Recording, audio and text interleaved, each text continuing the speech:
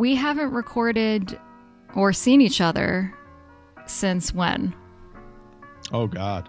It's been a while. Like the beginning of November? Early, yeah, somewhere around there. Whenever Elon Musk, what was he, threatening to shut it down? This is how long it's been. I don't even remember what the issue was. And we did a whole episode about it.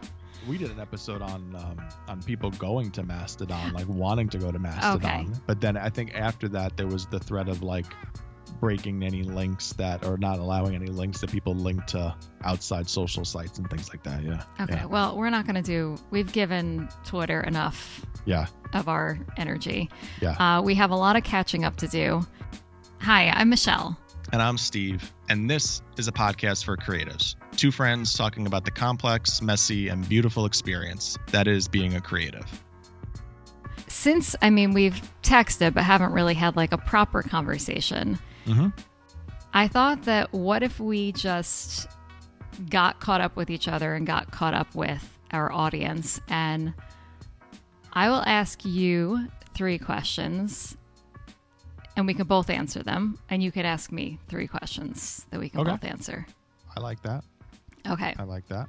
Do you need any time? Do you need to get water? Anything you need to do to like prep for this? Oh no, I'm always ready to go. I'm good.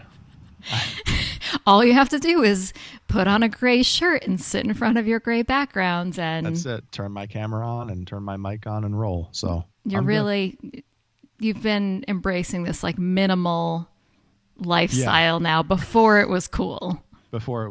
Yeah. And now it's just like, I feel like I'm a leader of that movement. You really are. I had a friend of mine ask me the other day, if somebody offered you $400 to wear like tangerine colored pants, would you do it? And I went, in public? And they were like, yes, like to work. And I was like, no, not take that the would money. Ruin your entire reputation. You definitely couldn't do that. Nope. Stays in this mix of gray, black, and navy, somewhere in that ballpark. Navy is like when you're feeling a little rambunctious. Frisky. Yeah.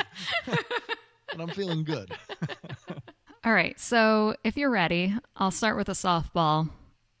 Tell me, what is the best thing that you ate over the or it could be since we talked or we recorded last, but I was thinking more like over the holidays. There was a lot. It's the holidays, so for me it was cookie based. So we were sick. My whole family was sick off and on throughout the holidays, so we didn't get to bake as much as we usually do. I made these butter cookies that have always been in our family because I have to do it. It's just one of those things. But we usually make like 2 or 3 different kinds, and we just didn't have the time this year with everything going on. So the Friday before Christmas, I had gone to this bakery that's in Schenectady, in a city right next to the town that I live in, and picked up some necessities, things that I was using. And we usually make you'll know these, I'm sure. People listening to these know these, but they're called Jeanettes. They're like the ricotta cookies, same kind of style, but it has like the orange extract or the lemon extract, and the glaze on top with the sprinkles. And we usually make those every year, and we just didn't have time to make them this year, so I stopped at the bakery, and I was not intending to get cookies. I was actually going there they have deli meats and breads and things like that, and just so I had everything that I need, breadsticks and whatnot. And as I was like walking around the corner, it's a really small building, they had a little display of Jeanettes, and I was like, oh, my wife loves them, and I'm like, I should get like just a couple, that way we can say we had them and whatnot. They were the best Jeanettes I've ever eaten in my life. Like, they were phenomenal. I could not put them down. So I would say those Jeanettes were probably the best. I mean, a lot of good food, but that was like the thing that like I was eating like 2 or 3 at a time, and that's usually not like my thing with cookies. I'm usually pretty like paced out with them. Yeah, but I was pounding those. Did you like them enough that you are now thinking about the next time you go back there and hoping that they'll have them? I can't do that. That's a sin in this house. I can't retire Rachel's cookies. But but I'll say it's nice to know that there's an alternative. Like if there's an office party or what, I can get my fix without, super, taking over what we've had here over the years.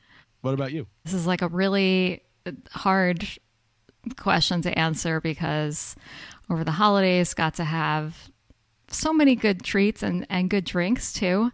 Mm-hmm. But I think the best thing I had and the most special thing I had was Jimmy and I went to New York City for a couple days before Christmas. And the first night we got there, it was just us. And we went to this restaurant called Maria. And it was great because we got there early and there was like no one there. We went and sat at the bar. And I ordered these, they called it ravioli, but I just would describe it more as like tortellini. They make all their own pasta there, and it was in this great pesto sauce. And the bartender said, like, I ordered it, and he was like, "Oh, do you want the half portion or the full portion?" I'm like, definitely the full portion. And I ate all but like 2 of them. And I think that he was, I try really hard to like completely finish it, but they were filling, they were delicious. And the best part of the meal was, and this is why I love sitting up at the bars, because you hear stories like this.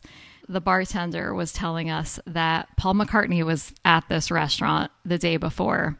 And this restaurant is known mostly for seafood and for their homemade pastas. And Paul McCartney said, "I'll have eggplant parmesan." Oh. No eggplant on the menu.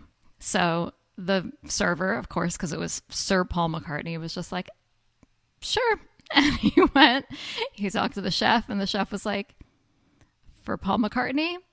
Sure." And they didn't say this, but Jimmy was like, they definitely had to like run to Whole Foods to get eggplant. There is not eggplant listed anywhere on the menu, but I thought that was story. Yeah, I thought that was great. And sadly, I missed him by a day. That would have been incredible. Right? Yeah. Then what if you would have followed up and been like, "I'll have what he's having." Yeah. Oh. Right. And then they would have been like while you're making it. Yeah. I like eggplant parm. Yeah. It would have been like, "You'll get the raviolis and you'll like it." But I didn't know that he was a vegetarian. The way that the 2 bartenders were talking about him, they're like, "Yeah, and he looked really good. So I guess being a vegetarian is doing wonders for him." Did you know that? Is it like a known thing? He was a vegetarian. No, I did not know that, but I like the story. I think it's so cool to just like be at that position in life and who you are, to be like, "I want this," order something completely not on the menu and have every expectation that it's going to show up in front of you. And also the confidence that it's going to taste good too. I mean, like, it's not on the menu, right? That's a big roll of the dice, Maybe this is just me. If I'm going to a restaurant, I always look at the menu before I go. Do you? No, yeah, without a doubt.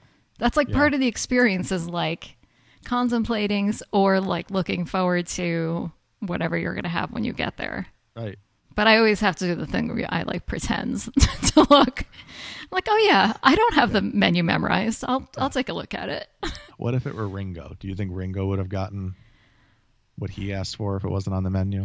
I feel like there's a big discrepancy between the way people talk about Paul McCartney and the way people talk about Ringo. It's like they like Ringo, but he's not Paul. He's not like, held up on a pedestal as much as McCartney is. Yeah, I could see maybe the chef coming out and saying, "I'm sorry, Mr. Starr." I could see him being like, but you have to still kind of give like a little bit of respect. He might say something like, "We've just run out," not "You're an idiot, it's not on the menu. May I suggest one of these items?" Right. Is Ringo a Sir?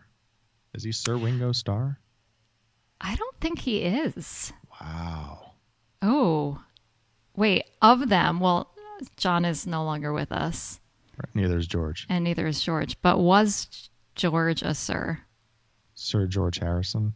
I don't know. I feel like it's one of those things where like Dame Judi Dench, and it's like a part of their name, and then it's always Sir Paul McCartney. But I never hear anybody talk about like Sir George Harrison or Sir Ringo Starr. And if you had to pick one, why did McCartney get it? Who gives it to you? The Queen, right? I mean, like, does she? I think so. Is there a nomination process? We need to do more research on this. Can anybody be nominated for it? Are you looking this up right now? Well, I'm pulling up something that I found funny over the holidays that I thought you would. I'm shocked you didn't see this. There was a tweet where somebody was like, Beatles albums are like, I'm going to give you one of the most soaring emotional songs you've ever heard. And then the next track is like, do, Mr. Man in his silly hat went for a walk. It's like that sums them up. Yeah. I laughed so hard when I saw that. I was like, yeah, that's about right. Is it my turn to volley back? It's your turn. Yep. Okay.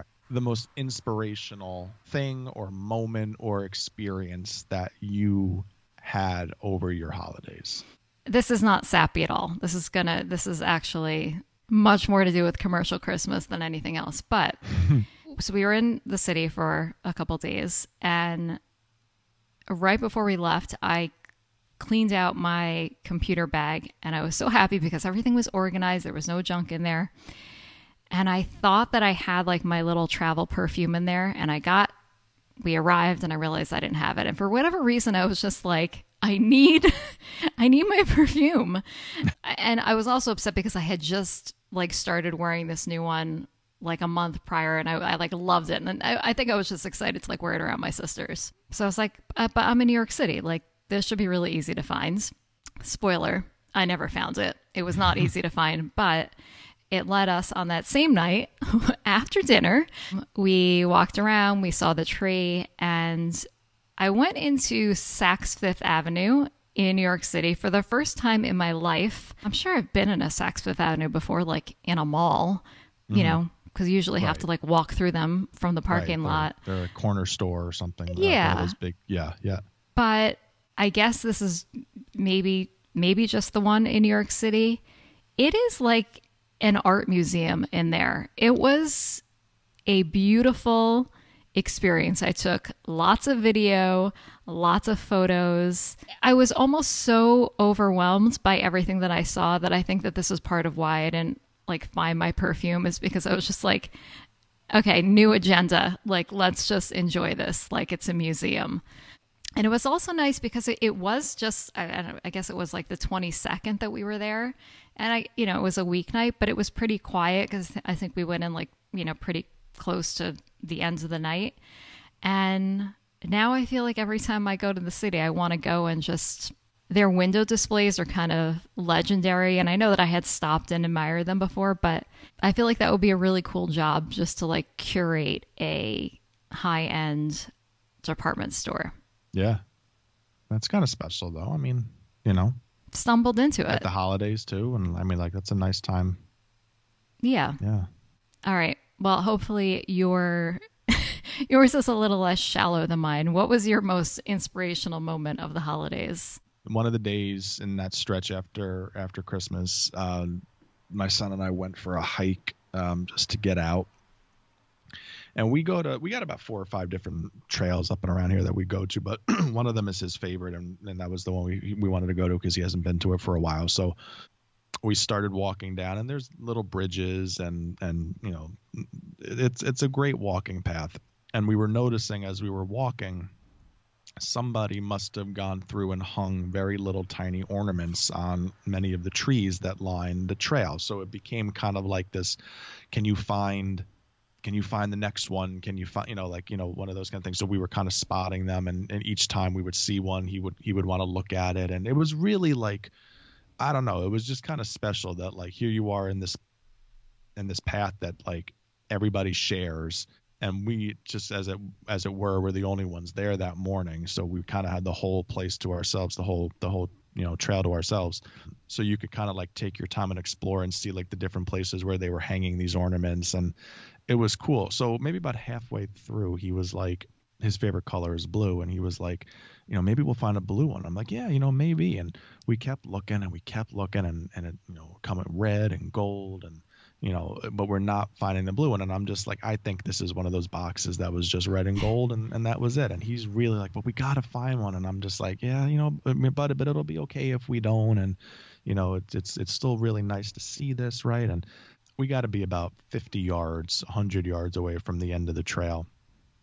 and we're walking, and I'm kind of like looking up ahead at this point in time, and all of a sudden I hear him go, "There it is!" And like we turn, and there's this one blue ornament that's just there, and he was just like over the moon that he found a blue one.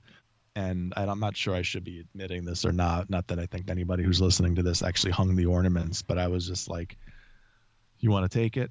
And he was like, "Yeah." And I'm like, "Okay, so here's what we're gonna do." I'm like, "We're gonna take it, and we're gonna take it home, and we're gonna put it in an ornament box.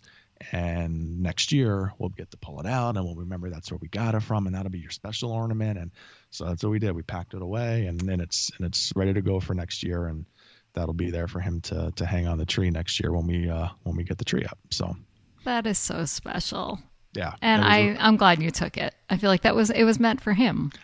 He was looking for it. Yeah. I feel like the people who hung those ornaments would be completely fine with that. So, they would be thrilled. Yeah. Oh, well, then you'll have to remind us next year if he remembers it, or if you remember it. He may not. I mean, I know that you will when you see it, but like I think it'll be a surprise when you open the box and see you do tend to forget some ornaments. I will say that. Like there are things that you get as gifts, and then like you open it up a year later, like, "Oh right, that person got that for you."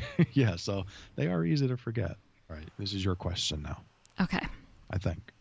What was your favorite gift that you gave or received? And this is not this is not a trick question. You don't have to mention what I got you or what you got me. I do like what you got me. It actually is. I would put that up there as same. Yeah, as probably my favorite gift that I got this year. It was cool with Ryan, like as your son, like certain things that you gave him and whatnot, that he's getting a kick out of it. But yours was really cool. You had gotten me. It was kind of a variety. I don't know why the term variety pack keeps coming to mind, but it was like this like trio of gifts that were all very much in the realm of in the kitchen and cooking. And if you're Italian, the importance and the significance of a wooden spoon. And I have wooden spoons that I bought years ago, but there's no significance to them, right? It was just something that you bought at the store, and they do their job, it's fine and whatnot. But I can remember as a kid, my mom's wooden spoon was like, the thing was so old, it looked like it was treated. It looked like the wood was treated a certain way. And it's probably just because of the way it was used and whatnot, but it had that kind of like that weight to it and all that other stuff. And I've never really like been able to duplicate that. Like, again, what I have has been fine, but you never really got to duplicate that. Well, I opened up your gift that you sent up, and there was a really great bottle of infused olive oil that I'm just tickled to have and incorporate. There was fresh homemade pasta, and then there was this wooden spoon, and it was like lifting up the Holy Grail. It was just like and a moppine too, if you know the terminology, and a dish towel that came with.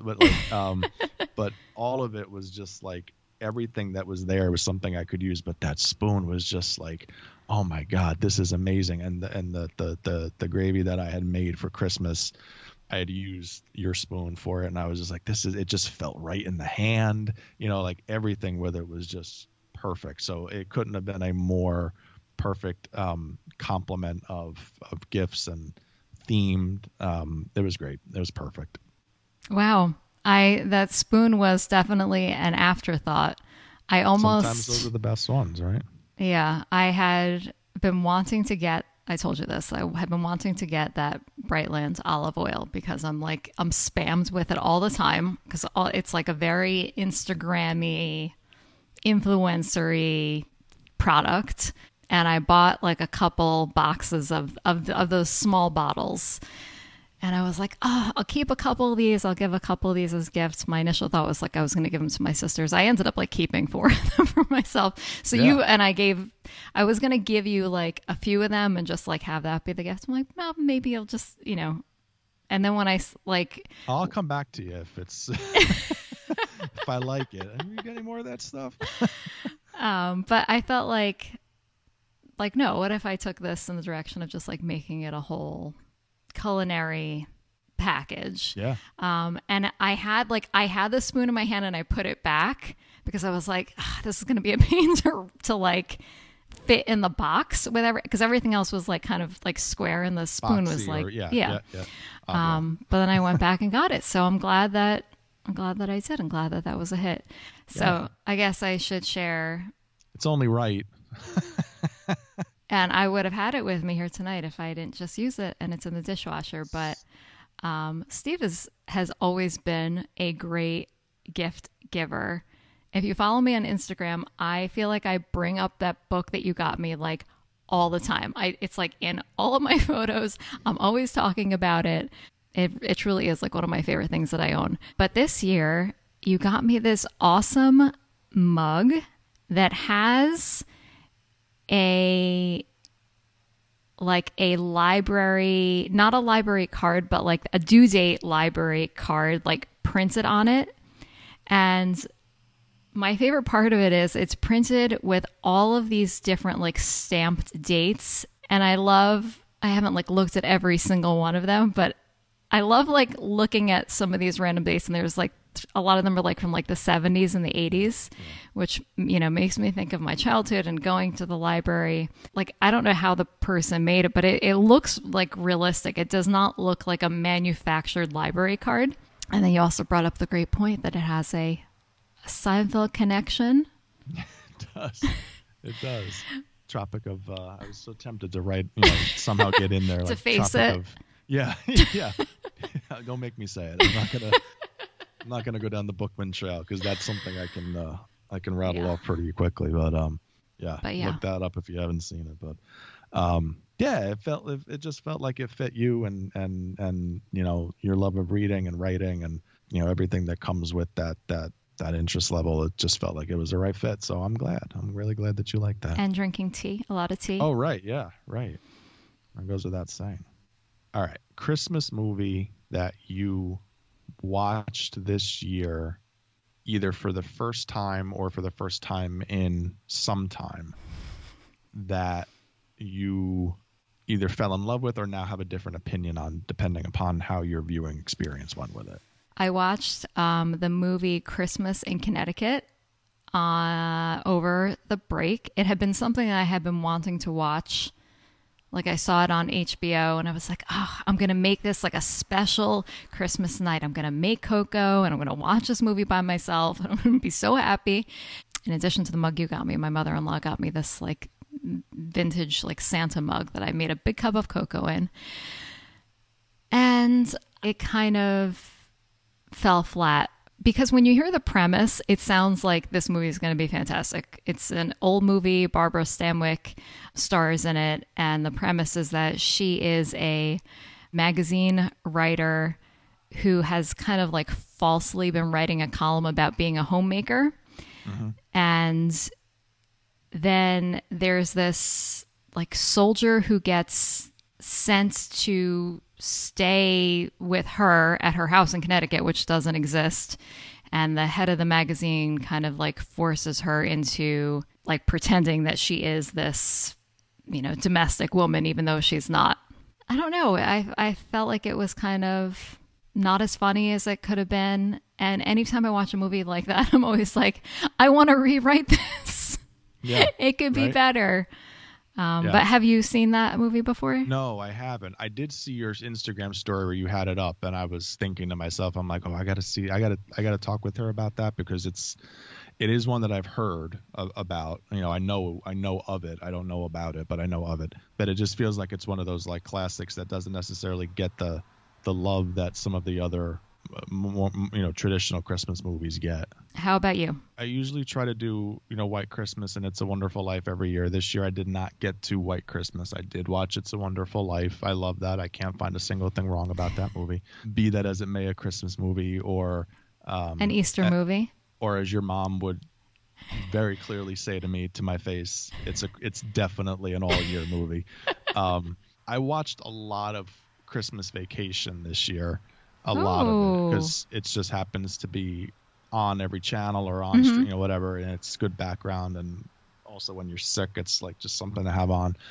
And I think this is something that I've always noticed but I've never really like stopped to think about it. That in this movie, you know, with the Griswolds and whatnot, that their families come to their house like 11 days before Christmas. It's when they arrive, both families, at the Griswold's house. And there was this moment where I was like, okay, that's like, if my math is right, like that's like December 14th. Like I'm usually like in my head when I'm like, oh, it's December 14th. Sweet. I got 10 more days to get what I need to get done. Like you're not even thinking that Christmas is around the corner. And like here, these families were like coming into their homes and wreaking havoc and, you know, whatever. How does this not get talked about more often with this movie? Like so many great scenes and memorable moments and, you know, characters in there that were like, you know, I mean, you got Julia Louis-Dreyfus who's in there and she plays a great role. And like nobody ever talks about this, that like, wait a second, this like the Griswolds are just okay with their families showing up 11 days before Christmas. That just blows my mind. It doesn't change how I feel about the movie necessarily, but it gave me like, why is this not talked about more? Why is this not like a thing that people are just like, this doesn't happen? Like nobody shows up 11 days before Christmas and spends the entire stretch of time there. Like this doesn't happen. You'll have to remind me, Clark's boss is part of it, so his work gets brought up. But like, are the kids going to school? To me, that's like you still have to like go to school and work and all that like for like 2 weeks before Christmas. It's not clearly articulated. Like the kids are a part of it, but a lot of the stuff is in the evening. A lot of the moments are in the evening. It would appear that they all go shopping one day. They all leave to go out to go shopping. You could argue that it could be a Saturday, you know, one of those kind of things. But no, like they arrive because there's an advent calendar that's kind of like a part of like setting up the shot for each, or setting up the scene. Each door opens up and whatever it is. And the first door that opens up is December the 14th. And that's when the families arrive. So you can conclude that that's when they got there. And I was just like, is this like a clicked this year watching this? Like, that ain't right. Like that doesn't happen. So, yeah. I love your investigative skills. Tell you what, when you've lived on a diet of NyQuil and Advil cold and sinus for 2-3 weeks, like some strange senses come out. So yeah. Okay, Steve, let's move away from Christmas. We had a good time, but it's time to set our sights on the new year. Why don't you give me your best prediction for something that you think might happen in 2023? I think this is the year for LinkedIn. Hot take. I sense a groundswell in people who have, I don't want to contradict myself from one of our previous episodes talking about people leaving Twitter because of the changes. I just think a lot of times when pressure is applied in situations, you know, that the whole, like, you know, it makes a diamond or whatever. Like, I think it's kind of like that. Like, there's a pressure situation, and with that's going to come this offshoot of like maybe the connections that were made through Twitter and the way that people sold themselves as professionals and thought leaders and whatnot. While that was true, the environment of what Twitter has become, I think the place to do more of that and position yourself more like that to build connections is really through LinkedIn. And I was reading something the other day too about if you're using Twitter as a platform to share your thoughts and data and being a leader in your field, and people click on your profile, like they're not going to get necessarily the complete picture from a professional standpoint of who you are, because, you know, Twitter has like spheres of influence. You're going to have things that you talk about that aren't necessarily related to, you know, your industry. But with LinkedIn, it's immediately tied to your resume. So like, you know, somebody who might be looking for somebody in your industry or whatever it is to bring somebody on into their company, like it's a quicker path forward in recruitment. And so I think this is the year for LinkedIn for people to shift away from using platforms like Twitter as a thought leadership piece and a way to build connections and community there. And I think LinkedIn is going to have a year where, you know, you're going to see a lot of more volume of content and more of a shift to that platform. Or more of an investment in that platform. Does LinkedIn do a lot of video content right now? It does have the ability to upload. It's I know that they got into the story business maybe about 2 years ago, and then they pulled the plug on it because I think people were just like, what the hell is this? And that's because everybody was getting into the stories business. It does have the ability to upload video and content like that, but it's funny to me that like it seems like the platform is made for thoughts and sharing of ideas and experiences in text base. It's kind of a throwback in the sense of like what we grew up with Facebook, where it's like looking at Zuckerberg now, where he's like the only person who can write a freaking text-based post and get great engagement out of it on Facebook. It has that same kind of feel to it. I've noticed in the past when like I've shared content from the podcast on my LinkedIn, like sometimes I'll share a video upload that we've done, and then sometimes like I'll transcribe the transcript of what we say and like write that into some kind of like synopsis and put it out there as a complete thought. And it seems to get much more engagement because it's just the way I think people are groomed to use a platform like that. So I just get the sense that the environment of Twitter, albeit I don't think it's going away and I still think people will use it, I don't think it has, because of just the wildness of it all, I don't think it has that same sort of community vibe. Whereas I think on LinkedIn, you're able to follow certain people, you're able to connect with certain individuals and have your community of like-minded thinkers or people who work in that industry. And I think it's a good place to kind of position yourself in that role and advance your career path through that. Very interesting. So the people of LinkedIn don't like my hand motions going like this doesn't get anyone's attention. Land in the planes. And yeah, it is interesting. Like, it's funny. Like, I remember having a conversation with a guy that I know out in central New York a couple of years ago, where he was talking about he'll write a blog post and he'll share the blog post on LinkedIn, and then he'll do like a bulleted version of like what was in the blog post, and then he'll write, and then 2 weeks later he'll write like a paragraph synopsis or a 3-sentence synopsis of like the main points of it and put it into like into some kind of organized thought, as just a means of like testing out different formats of content delivery on LinkedIn. And what he was finding was like the more succinct you get, it seems like it has more of a and it doesn't mean like less words. It's just that the more succinct and clear you are with your thoughts, the more motion that it seems to kind of gather on the platform. But I like the concept of just experimenting with things. So yeah, sometimes like if I think the cut's really good of something that we've worked on, like I leave it as is.